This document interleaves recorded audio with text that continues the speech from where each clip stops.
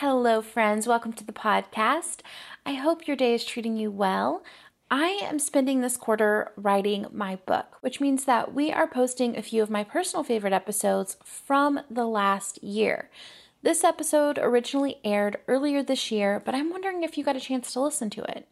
If you're interested in the book, you can be one of the first people to know when it goes live by signing up for our newsletter list at clubenneagram.com. For now, thanks for being here, and let's get into the episode. I am Sarah Jane Case, and this is Enneagram and Coffee. Today, we are talking about the Enneagram, but beyond the numbers. But first, today's rose, bud, and thorn. So my rose today is that I am changing up my work schedule. I'm working primarily from like 1 p.m. to 6 p.m. instead of what I was used to doing, which was like working from like 9 to 11:30 and then working from like 2 to 5, which honestly has me working similar hours, but I'm just consolidating them into a short period of time. And that feels really good to me. Some days I can get my work done faster, some days not. And I have the mornings to be free. The other thing I'm changing about my work schedule is that I'm starting to work from Tuesday to Saturday so that I have Sundays and Mondays off instead of Saturdays and Sundays. And this gives me one full day of work where no one else in the company is at the office. I mean, no one comes to the office in real life, but no one else is working. And therefore, I am not on call. I'm not needed. I can just work on forward moving projects, which right now there is a lot of. I'm building out curriculum for my community. I'm finishing up a course, and we are about to launch the 2021 Enneagram Summit. If you have done the summit before, you know that this is like really exciting. Some of the most amazing people come and teach. They give incredibly valuable content. I'm able to charge pennies for it, which I really should be charging thousands for it, but people, they make it possible for me to charge so little for so much content. It's incredible. So I have a lot of work to do on the back end for that though. So that's what Saturdays are for. And my thorn today is that as of tomorrow, I will be safe to see other people or like friends who are also vaccinated. And am I ready? I'm like not sure I'm ready. I'm a little bit nervous about, I really like the way that my life slowed down in quarantine. And I'm nervous about kind of getting back into some habits that weren't the best for me, just kind of staying out all day. I feel like I wasted a lot of time going from coffee shop to coffee shop and a lot of money going from like coffee shop to eat for lunch to another coffee shop to out to have drinks after dinner. And that's not the lifestyle that I've lived the last year. And I really liked that. It feels better in almost every way. And so, yeah, I'm not quite ready. I want to be careful. Now, I definitely want to squeeze some people, catch up with some people. I'm ultimately an extrovert. I have very introverted tendencies. I am kind of a hermit. I'm kind of a recluse. not truly, maybe a little at this point in my life, but I do get energy from being around people. I have more joy when I'm around people. So that will be nice. Okay. And my bud is that all of the new people are joining Brave Collective and I'm getting to meet you guys, like see you face to face, know your name. In Brave Collective, people can actually Marco Polo me, which is just essentially video chatting. And so like we become friends and that's the coolest thing. Like I just think that's the coolest thing. So that's what I'm looking forward to is getting to meet all of the new members of Brave Collective. I will one last time let you know that Brave Collective doors are open. You can check it out at thebravecollective.co. See if it's the right fit for you, and I'd love to have you. Okay, friends, so let's dive into today's episode. Have you ever noticed that in the beginning of our Enneagram journey, we seem to have a way that we describe ourselves? Like when we're asked to share who we are, we have these complex answers. We have things that we say that are unique to us specifically. I'm someone who likes to see the bright side. I am someone who is passionate about doing the right thing. I'm someone who fights for the underdog.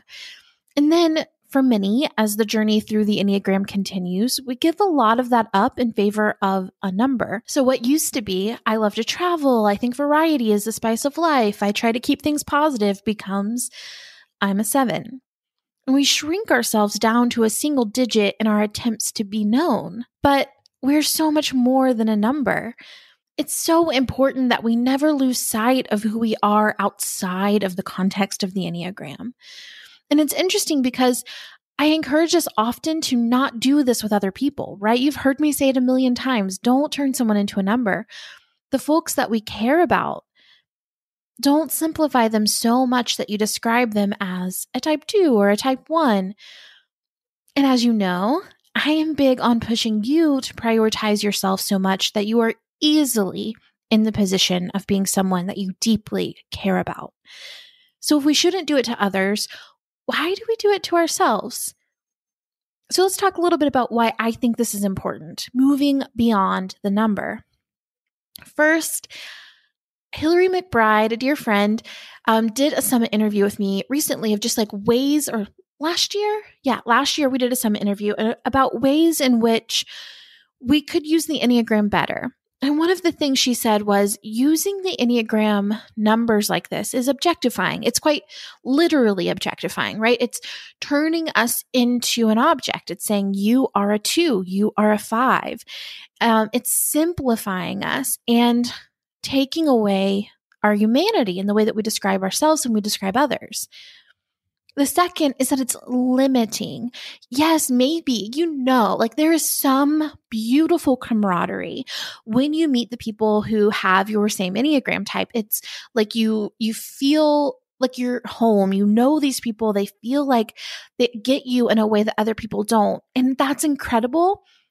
But even among people of the same type, there's so much variation. There's so much life experience. There's so much different levels of growth in different areas, different ways in which you've changed and shifted and molded, that it's not so simple as I'm a 7 and now you know me. It's more like I'm a 7 and here's what I've learned through that. The third reason that this is important is that when we identify with our number, it limits our room for growth. It limits our ability to say how much we've learned from this number, how much we can move beyond this number, how much we've changed and how much we shift and move around as a person. I hear so often people say like, well, I'm this type, so that's why I do the things the way that I do them. But what if you didn't have to do that? What if you could choose something else?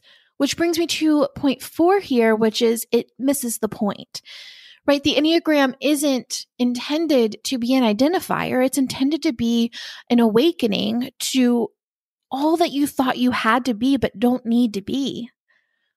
It's about who you thought you had to be in order to be loved, accepted, successful.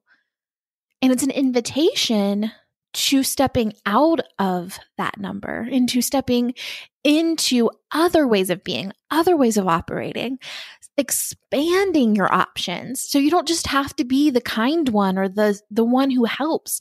You also get to be the fun one and the one who does the right thing and the one who fights for the underdog. You are not limited to this one way of being. Today's podcast is brought to you by Bombas.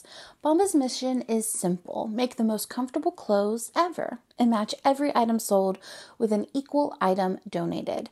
So this holiday, when you gift Bombas to someone on your list, you're also giving them to someone in need. It is a give-give. Bombas designed their socks, shirts, and underwear to be the clothes you can't wait to put on every day. Everything they make is soft, seamless, tagless, and has a luxuriously cozy feel. They're made from super soft materials like merino wool, pima cotton, and even cashmere, which makes them the perfect cozy winter layers. There's a pair of Bombas socks for everything you do. They come in performance styles for every sport, holiday styles for when you're feeling festive, and lots more. Bombas t-shirts are made with thoughtful design features like invisible seams, soft fabrics, and the perfect weight so they hang just right. Bombas underwear has a barely there feel with second skin support that might make you forget that they're even there. In a good way. Bombas are the coziest gifts for everyone on your list, and thanks to their festive gift boxes, you don't even have to wrap them. All you have to do is the giving. Socks, underwear, and t-shirts are the 3 most requested clothing items at homeless shelters in that order, and that's why Bombas donates 1 for every item you buy. Bombas are made to be the perfect gift and made to give back to those in need, so happy giving. Go to bombas.com/egram and get 20% off any purchase during their big holiday sale. That's bombas.com/egram for 20% off. bombas.com/egram. Thank you, Bombas, for supporting the podcast and the homeless community. So what do we do instead? I encourage you to ask yourself, what do I think the Enneagram says about me and that I want this person to know? So if you're thinking, I'm going to share my Enneagram type, that's amazing. It is an invitation to deeper connection. But maybe instead of saying, hey, I'm a type 7, we can say, I'm learning to simplify and slow down my life and to be present with my negative emotions. That means more. That's deeper. That tells people where you're at in your journey, and it invites more connection.